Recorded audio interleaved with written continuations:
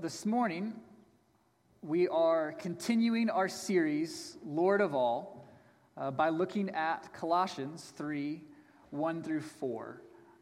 And in this section, we begin the transition from what is primarily doctrinal or instructional to primarily what we apply from that. And this is the transition. So last week, we looked at certain things that have no power to bring us to holiness. There are certain things that we tend to do, but they don't actually bring us closer to God. They don't actually bring us closer to holiness. Things like asceticism or harsh treatment of the body, things that we do on our own strength. And we ended the sermon last week with the right exhortation of looking at Jesus, who is in fact the substance of our faith. Not the shadow. And so we pick up from there, the Apostle Paul really just continues that idea of looking at Christ, keeping our minds set on him and seeking the things above. So he starts out in verse 1, "If then you have been raised with Christ, seek the things that are above. Set your mind on the things that are above." So he's continuing that thought. Look at Christ. Look at the things that matter. This is what we'll see actually gives us the power to fight our sin and holiness, only the fact that we are with Christ. But I want to start here, so that's the natural result, or rather the supernatural result of being with Christ is that we will seek the things above. The supernatural result of being raised from the dead with Christ is that we will then seek the things above. And so that'll be one of the big topics here. My sermon in a sentence, as John said, is the gospel gives us new perspective. But as we start, I want to do some important work and important explaining. We start in verse 4, "If you have been raised with Christ." And this idea of being raised with Christ implies that we're raised from something. We're in fact raised from the dead. And the beauty of doing a whole series on the book of Colossians is that, I don't know if you guys have noticed this, but Colossians is saturated with the gospel.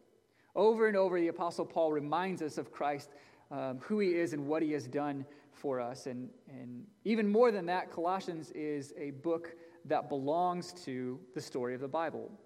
So the story of God redeeming his people, the grand story of Scripture, the people who have consistently disregarded him, people who have consistently turned away from him and said, I will make my own rules. I won't follow you. I will love what I choose to love, things that you have said are bad and dangerous and that will lead me to death. I will love those, and I will reject you and your authority. I'll reject you and your love for me.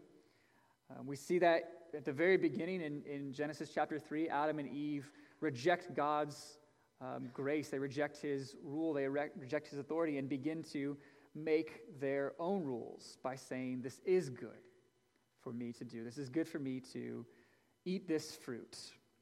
What's really interesting in that in this story, the grand narrative of Scripture, God is described, at least in one part, described as the God who gives life to the dead.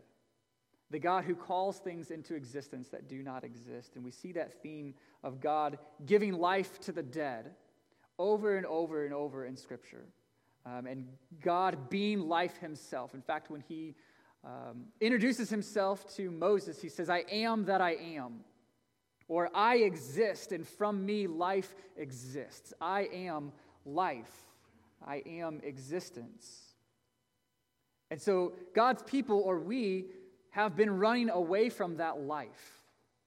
If you see in Genesis 3, when Adam and Eve sin, before God kicks them out of the garden, before God removes them from his presence, Adam and Eve hide from his presence. We have been hiding from God's presence ever since. We have been running away from the author of life. We have been leaving life itself. So a silly illustration is if you're cutting down a branch from a tree, and the branch that you're sitting on the wrong side of where you're cutting. So if the trunk is life, trunk is over here, and you're over here, and you're cutting right here. Well, what happens when you cut that branch off? You fall, right? This is what we do when we run from God, who is our life. When we run from Christ, who is our life, we cut off the branch that we are sitting on. We, in fact, cut ourselves off from God. Now, God is also holy and then doesn't tolerate and removes sin from his presence. But the grand story of Scripture, the grand narrative of Scripture, is largely God giving dead people new life. God redeeming his people, calling them back to himself, giving new life. This is the offer that is given to all people. God is offering life through his Son, right? So John 3:16, probably the most famous Bible is, if you believe in him, then there is eternal life. For God so loved the world that whoever believes in him, there is eternal life. The offer of life is given to all. So we all start out rejecting God, and he calls us to himself. Jesus is bringing people to himself, and specifically, we see this said over and over in Colossians. In Colossians, it's said like this: He, Jesus, has transferred them from the dominion of darkness to the kingdom of God, taken people and moved them from the realm of Satan to the realm of his Son. He has forgiven sin and canceled the record of debt by nailing it to the cross. He has reconciled people to himself and made peace by the blood of the cross. His people have been made alive together with Christ. So this starts out, if you have been raised with Christ, seek the things of God. So that supernatural progression. But I want to start with this question of, are you one of his people? Have you been raised with Christ? Have you been moved from the dominion of darkness to the kingdom of God? Been reconciled by the blood of his cross? Submitting yourself to the grace and to the love of the Lord. Submitting to Christ as both Savior and King. This is the offer that God is giving. My prayer for you and the prayer of this church is that if you are not alive in Christ, is that you would consider Jesus, that you would see your sin for what it is, as running straight to death, as leading to death and eventually leading to eternal death. But more than that, more than I want us to see the wickedness of sin, which is great, my prayer is that you would see the glory of the risen Christ. The God that has defeated sin and death and hell. So much so that he can never die again and promises new life to all those who are with him. That's my prayer for you, and I know the prayer of this church as well. We want people to experience the life that we have experienced. I want you to experience the life that I know, the life that this church knows, the life that is with Christ. So, if you are a follower of Jesus, if you are a lover of Jesus, if you have been raised with Christ, then seek the things above. Set your mind on the things above. See, we have been united to Jesus in such a way that we are united to him in his death, and we are united to him in his life. His life is our life, or Galatians 2:20, Paul says it like this: I have been crucified with Christ. It is no longer I who live, but Christ who lives in me. In the life I now live in the flesh, I live by faith in the Son of God, who loved me and gave himself for me. We are united with Jesus in such a way, so closely, that our life no longer belongs to us. Our life belongs to Christ because he is our life. It is his life that lives in us. Colossians, here in this verse, it says, Christ is your life. And we can think of this in two different ways. at least 2 different ways, probably more than that, but we'll consider 2 different ways this morning. The first is that Jesus is life. In him there is only life, and without him there is no life. So Christ is our life because Christ is life. Christ is the one that grants life. Christ is the one that sustains life. Apart from Christ, there is only death. We've seen this again all throughout Scripture, and we know it to be true, that Jesus is life. All things have been created by him and through him and for him. He sustains all things because he is life. So we can say that Christ is our life because in him is life, and he is life. But we can also look at it in other terms. Because he is our life, we now spend our life for Christ. We now pursue him in everything. Or, as Paul says in verse 1 and 2, we seek the things that are above, where Christ is seated at the right hand of God. Set your minds on things above, not on the things of the earth. If you've been raised with Christ, you have been given new life. If Jesus is your life, then seek the things that matter to him. Seek the things that are above. If Jesus is your life, seek the kingdom of God. So we say with the prayer, God, your kingdom come, and your will be done on earth as it is in heaven. The things that we want, the things that we seek, how we live, is for his glory to be shown. See, it changes our perspective completely. Our desires, our drive has been totally changed from seeking the things that we want, from our will being done, to God's will being done. It changes from us seeking to build our own kingdom and our own glory to seeking God's kingdom to be done and to come here on earth, and God's glory to be known and God's glory to be shown. It totally changes how we view the world. Now I want to take a quick note here, and we see that this is the natural or supernatural progression, that if you've been raised with Christ, then we seek the things above, and we set our minds on the things above. But if you notice, the idea of seeking and the idea of setting your mind on is very intentional.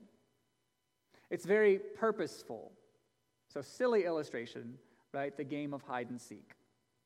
You ever played hide and seek? Of course you have. Everybody's played hide and seek, right? Hide and seek is really, really boring if the person seeking just doesn't really care, right? If they're just kind of like haphazardly looking for you, it's really, unless you're playing with little kids, that's really all you need to do then. But if you play with the youth, right, we play a game called Sardines, and it takes a lot of energy, takes a lot of looking and being very careful where you're looking to play the game hide and seek. So I know that this is silly, right? For some of you, it's probably been a long time since you've played the game hide and seek. But it's that idea of intentionally looking for something, intentionally seeking something out, pursuing it. So we pursue Christ intentionally. We seek the things that are above intentionally. Yes, it's the natural progression or supernatural progression, but it doesn't happen without our effort, without our intentionality, without our purpose of doing it. Or to set your mind on something, right? So like you could think of this in the wrong way and think of just like setting it on something, like you set your cup on a table and you leave it and you forget about it. But we think of it as purposely focusing on something. To set your mind on the things above. Again, that doesn't just happen. It takes intentionality. So this is something that I use with the youth often when we're talking about the discipline of reading Scripture and the discipline of prayer or the spiritual means of grace. Is that this takes intentionality. Right? We don't just like go throughout our day and then suddenly find ourselves reading the Bible. How did that happen? Right? I just read 4 chapters. It doesn't happen. You read Scripture because you intentionally open up the Bible and you read what God has to say for you. We seek the things that are above. We set our minds on the things that are above. And this is especially true when there is something else vying for your attention. There is something else competing for your mind, competing for your desires, competing for your pursuit. Now, I don't know about you, but I am a terrible multitasker. Some people are really good multitaskers, and they can do a lot of things at once. They can work on several projects all at once. I can multitask a little bit, like I can walk and chew gum. I can do that. I can drive and have a conversation, right? I'm able to do kind of basic things. I'm able to carry on a conversation while I'm walking and things like that. But there are some things that I'm really bad at multitasking with. Two of those things are at home. I am terrible at doing dishes and talking. I can do one or the other. So oftentimes I'm doing dishes and either talking to Beth or if we have someone over, and I've realized I've just had the water running on this plate for 5 minutes because I can't multitask. Or the other one that is probably more frustrating for my family is cleaning up our children after they're done eating. So they're at the point now where they still make a huge mess and we have to clean them up. And if I am home for lunch and I'm talking with Beth and we're having really good conversation, it takes me 15 minutes to clean them up. Because I can't concentrate on two things that are important to me or two things that require my attention. Well, I think that this is what Paul is at least in a little bit getting at. When he says, set your mind on the things above, not on the things of the earth. There are some things that you can't multitask with. You can't do two things at once, and this is one of them. We can't have our minds set on the things above at the same time as we have our minds set on the things of the earth. So Paul is saying, you choose, you intentionally set your mind on the things above, or you will unintentionally set your mind on the things of the earth. Or another silly illustration that I heard a long time ago and I use often is, if I tell you for the next 30 seconds, whatever you do, don't think about the number 3. Right? Well, all of you instantly thought of the number 3. And you're like, thanks. If I wasn't supposed to do it, why'd you tell me? But some of you also know there's a trick to do it. Right? You can not think about the number 3. So for me, I can think very small, so I think about the number 4. I'll show you. Right? I intentionally set my mind on something else. Because if you try to not think about something, I better not think about 3. Oh, dang it. Just thought about that, right? So to replace thoughts, not just don't think about bad things, right? But intentionally seek the things that are above. Intentionally focus and set your mind on the things above. See, Paul knows that when we pursue Christ, when we pursue the things that he is about, when we pursue him and loving him and serving him, we are so consumed with his glory and with his beauty and his majesty and his love that the other things fade away. We can't focus on two things at once. We won't focus on our selfish desires or the things of this world. Now, when Paul is saying not to set your minds on things of the earth, he's not talking about the physical things of the earth, right? He doesn't present this false idea of spiritual things are good and physical things are bad. Instead, so he's not saying, you know what, don't focus on the things of the earth, so don't worry about work, because that's something of this world. Or don't worry about food. Don't think about food, because that's something of this earth. Or don't be concerned with your family. Don't be concerned with fun. This is not what Paul is saying. In fact, he's not saying that, and this is, we get this idea sometimes, like the idea of monks. He's not saying, spend your entire life in quiet meditation on who God is in the future. Neglect everything else in this world. Be indifferent to this world. Don't care about the current affairs. This is not what Paul's saying. He's not saying be indifferent. He's not saying that this is a way of escaping reality. Instead, what he is saying is he's saying to reject the way this world functions. And instead, embrace the will of God in the way that God functions.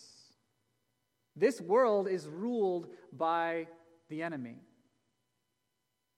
This world is ruled by selfish ambition, by greed, by lust, by the things that we're going to talk about next week, right? The things that we are called to kill in our life. Instead, we are called to embrace loving others as we love ourselves. We are called to embrace working as for the Lord and not for ourselves. We embrace the glory of God and we reject puffing ourselves up with pride. We embrace His kingdom and we seek to build it up and we reject building our own kingdom. See, we have our minds set on the things above, not on earthly things. And what this does is it actually leads us to be actively engaged in this world, to care about the affairs of our neighbor because we love them as we love ourselves, to work diligently and hard because we work for the Lord, to love our families, to enjoy food, right? Amen. That's one of my favorite things. There are many favorite things about God, but food is delicious. And He made it that way. So C.S. Lewis says it like this. He says, a continual looking forward to the eternal world is not, as some modern people think, a form of escapism or wishful thinking, but one of those things a Christian is meant to do. It does not mean that we are to leave the present world as it is. If you read history, you will find that it's the Christians who did most for the present world, who were just those that thought most of the next. So the Christians who did most for this present world thought the most about the next world. The apostles themselves who set on foot the conversion of the Roman Empire, the great men who built up the Middle Ages, the English evangelicals who abolished the slave trade, they all left their mark on earth precisely because their minds were occupied with heaven. It is since Christians have largely ceased to think of the other world that they have become so ineffective in this. Aim at heaven, and you will get earth thrown in. Aim at earth, and you will get neither. We set our minds on the things above. We seek the things that are above, not on the things of this earth. We reject the way that this world works, and we embrace the way that God has called us to live, and the things that He is about. So you see, being with Jesus, being raised with Jesus, it changes your view of life, your every day, your every hour, your time, your money, your energy. It changes our ambitions. It changes our drive. Instead of seeking ourselves, we seek the others. So the Apostle Paul in Philippians says that his goal is to know Christ and the power of His resurrection. And he strives for that goal. With everything he is, he presses on to know Christ. His goal, his ambition, his drive has been totally changed from what it was without Christ. Now that he is with Christ, so we are the same. When we are with Christ, our goal changes. We orient our lives on this purpose to know Christ and the power of His resurrection. Because, why? We have been raised with Jesus because He is our life. So a question I have for us, a question that I've been considering this week is, what is your mind set on? What is my mind set on? What do you seek? What goal are you pursuing right now? What are you living for? Is your primary goal in life to be well liked? Is your primary goal in life to have enough money to always feel safe and secure? Is your primary goal in life to get a good education so that you can know and impact the world? Is your primary goal in life to have a significant other? To raise a family? Now, these goals are not bad in themselves, but when they are our primary goals, when they are the thing that we seek above all else, when they are the things that you have your mind set on, then we are not seeking the things above. We are seeking the things of the earth. Now, we can pursue those things out of the right method because we want to bring glory to God, because we want to build his kingdom up, because we want to pursue him and love others well. But what is our primary goal? What is your mind set on? I want to encourage you. I want to encourage me to have your primary thing that you seek be the glory of God. When you wake up tomorrow, whatever else you have going on, have your primary goal be to bring glory to God. With how you work, with how you eat, with how you talk, with how you interact with your families, with your neighbor. That you would say, along with the prayer, God, your kingdom come, your will be done on earth as it is in heaven. Seek the things that are above. Anything else, anything short of pursuing God with everything that we are, because we have been raised with him, because he is our life, both in the sense that in him is life and in the sense that we want to spend our life for him, anything short of that is ungrateful. Saying, yeah, you raised me, you're my life, but these other things, they seem pretty important too. I'm going to seek them instead. Right? I want to encourage you, encourage me. Seek the things above. So in verse 3, we see the truth that we are being raised with Christ. We have new life. But we are in fact dead to something else. We are now alive to the world of Christ. We are now alive to new spiritual worlds, but we are dead to the world of sin. We are alive to Jesus and we are dead to the enemy. Or as we saw in last chapter, in Colossians 2:20, if with Christ you died to the elemental spirits of this world. Right, we have died to this world. We are dead to sin. So in a book that I'm reading with Pastor Sergey, Sam Alberry, the author, is remembering a story, a time when he went and spoke at a school that he attended. It's only a couple years later, and he has been invited back to speak there. And so it's at assembly, and the headmaster is giving the instructions for the assembly. He's giving all the announcements, and then because it's a school and because kids need to be reminded, that the headmaster just kind of, in the middle of his announcement, he's and the author says like he barks out, "Sit up straight." And what's interesting is that Sam instinctively sat up straight. Now, he's not a student here anymore. The headmaster isn't his authority anymore. He's there to speak. But he instinctively listened to the voice because it was said with authority and because he was so used to listening to that voice. Right? So he had been under the headmaster. The headmaster had been his authority for so long that when he spoke, he instinctively listened. And then he likens this to our relationship with sin. That we have been under the authority of sin for so long, and we have been so used to listening to the voice of sin that we instinctively obey it. When it commands us, we listen. When it entices us, we listen. but we are no longer under its authority. So Sam, in his illustration, if he wanted to slouch, he could have, right? Because the headmaster wasn't his authority. Sin is no longer our authority. If we have been raised with Christ, we have been set free from the power of sin.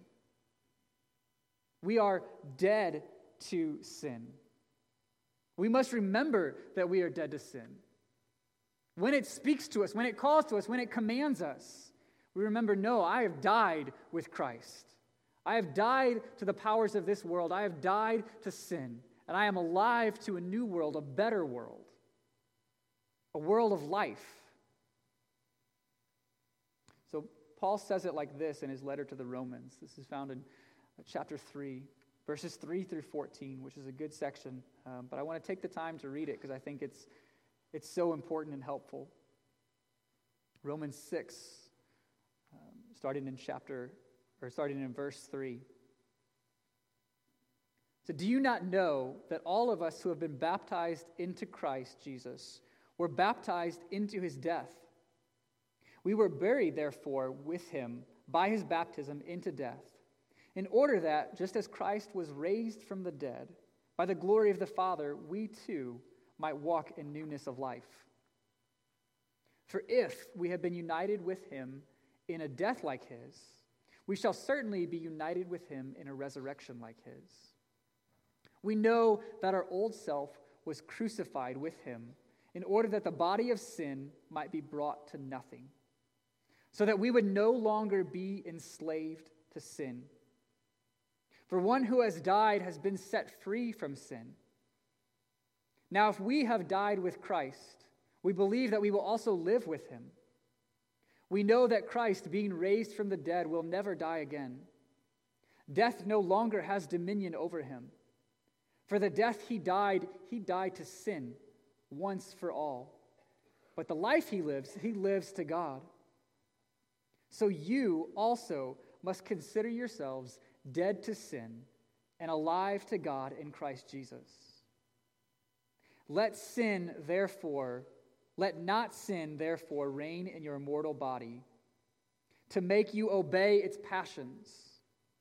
Do not present your members to sin as instruments for unrighteousness, but present yourselves to God as those who have been brought from death to life, and your members to God as instruments for righteousness.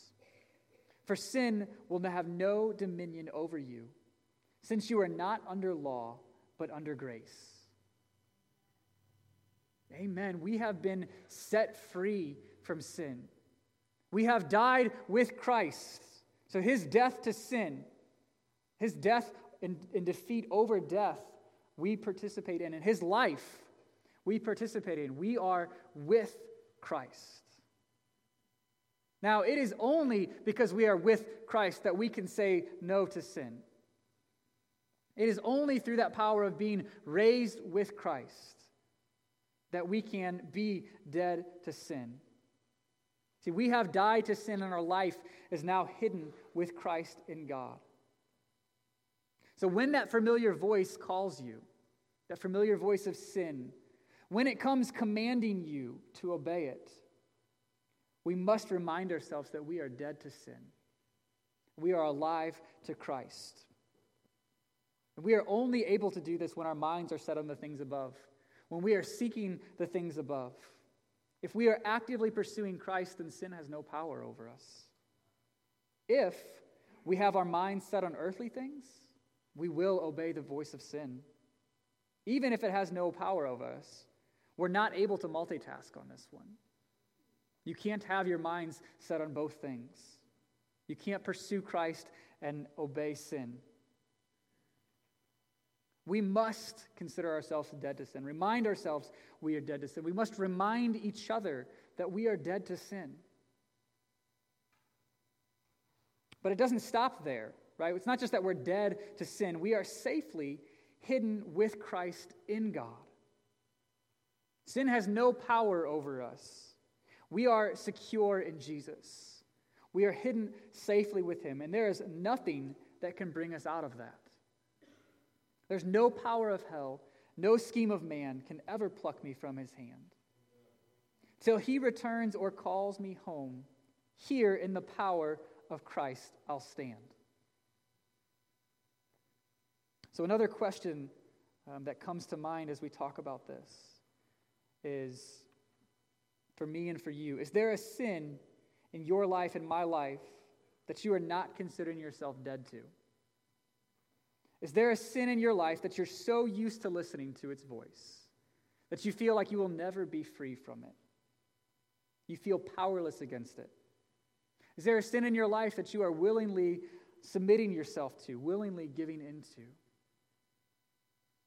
Christian, I want to remind you, you are dead to sin and you are alive in Christ. You have been raised with Christ. You are with him. You have new life. You are dead to the old world and you are alive to the things of God. You are dead to the old power and alive to the power of God. You are with Christ. There is no sin that has dominion over you. There is no sin that has authority over you if you are with Christ. You have been set free. You have been given the freedom to reject sin and pursue Christ. So finally, I want to move to our last point, our future hope. Colossians 3:4 says, when Christ, who is your life, appears, then you also will appear with him in glory. See, where you have your mind set, what you have your focus on, where you are going determines what you will do. If you have a goal to reach something, if you have a destination that you are aiming for or traveling to, it will determine what you do. So again, some silly illustrations. If your goal is to have a great paying job so that you can have a big retirement, then you will live very differently than someone's goal who would be to travel the world when they're young and have the energy to do it. Right? How you function will be very different. If your goal is to have that great paying job and save up for retirement, you're going to keep your money and you're going to save it for later. But if your goal is to travel the world while you're young, right, you're going to hopefully get a good paying job to allow you to do that, but then you're going to spend that money on your travels. Your goal, what you are pursuing, what you are looking forward to, determines what you will do. What we have our hope set on determines how we live. If you're still young and your hope is to, so today's Super Bowl Sunday, right?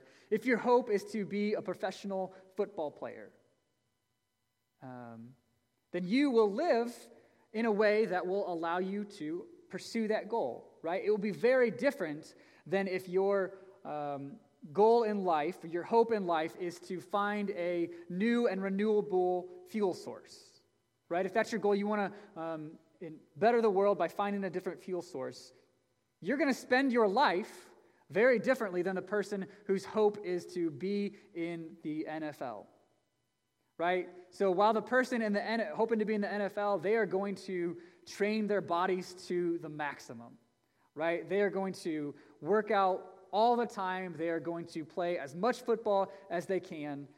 That's going to be their drive. That's going to be their goal. They're going to watch all the football to learn all the plays. They're going to find the best coaches and the best scouts. They're going to do everything they can so that they can reach that hope.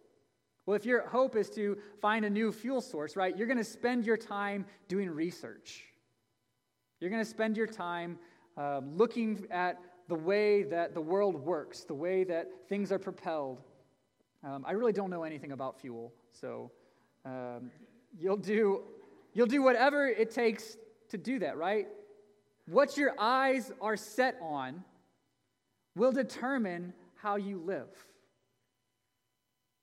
So here, Paul gives us, right, what our eyes are set on. Set your mind on the things above. Seek the things above. When Christ, who is your life, appears, then you also will appear with him in glory. Christ is coming back. We seek with everything that we are to obtain the resurrection from the dead. Our goal is to be with Christ when he appears in glory. We get to appear with him in glory. One of the best things about being with Christ now is that means we get to be with Jesus later. He is coming back, and when he comes back, every knee will bow and every tongue will confess that Jesus is Lord. And then our lives will no longer be hidden with Christ. They will be with Christ. He is our life still, but they will no longer be hidden. It will be plain for everything to see, everyone to see. We will appear with him in his glory. The world will know that we follow, that we love, that our life is bound up and tied into Christ's life, on display for the universe to see. Amen. Amen. We will no longer have to struggle to seek the things above. We will no longer have to fight sin. It will be defeated once and for all. We look forward to Jesus in his full glory and his full power ruling. We will no longer have to pray for God's will to be done on earth as it is in heaven. We will no longer have to pray, "Your kingdom come." God's kingdom will be here fully. God's will be being done here on earth as it is in heaven. He will come back. He will appear. He will make all things new and all things perfect. Or as John sees it like this in his vision in Revelation 21, 1 through 5. And notice, as I read this, notice the connections here are so strong that we are with God. And God is with his people.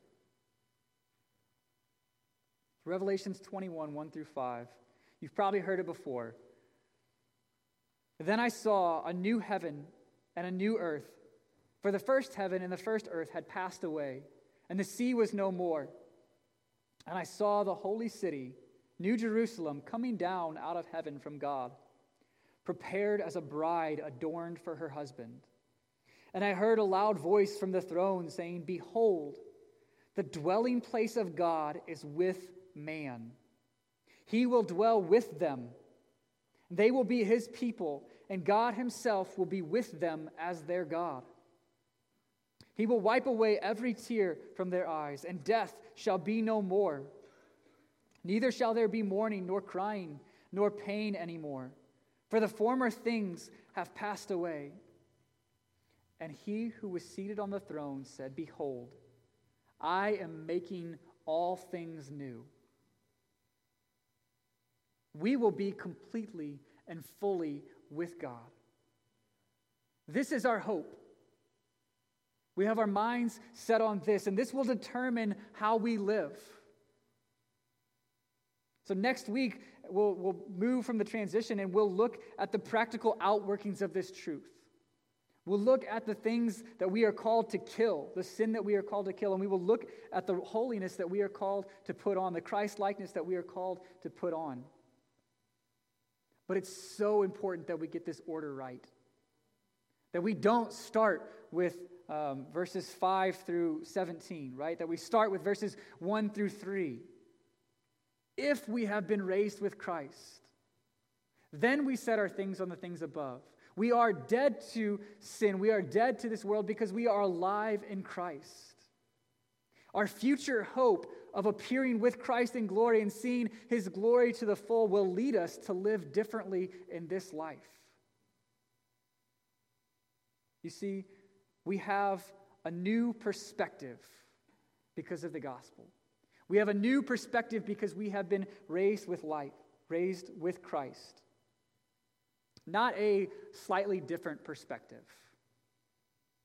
A totally new perspective. We seek completely different things because we have a new life, not a slightly better life than you had before. There is no life apart from him. Being with Christ changes the way we do absolutely everything. From eating to helping others, from rest to work. Being with Christ changes everything. We have a new perspective because we are with Christ. So as we transition to communion, I want us to remember that by taking communion, by coming to the Lord's table, we are in fact communing with God. This is a way of worshiping, a way of remembering his death on our behalf, a way of declaring his goodness to each other and to ourselves. And by remembering that he died and we are with Christ, we also eagerly await his return. Our future hope of Jesus coming back, we declare this by taking communion. Because Jesus didn't stay dead. He was raised to new life. And he was seated at the right hand of God, the highest place of honor and power, the highest position of glory. And we too will be raised with him. When Christ, who is your life, appears, then you also will appear with him in glory. So as we come and take communion, we will just come forward.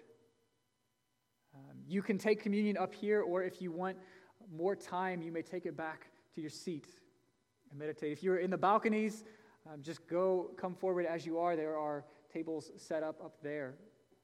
If you are unable to come forward, we'll have an elder bring communion to you because we think it is so important for you to participate in this. Just raise your hand and an elder will come to you. If you are not in Christ, if you have not been raised with him, then don't take communion. Don't participate in this part of it. Instead, take Christ. Right? My prayer for you is that you would repent from your sin.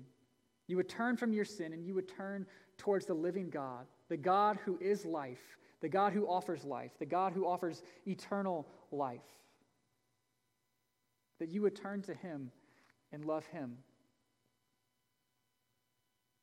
Let's pray.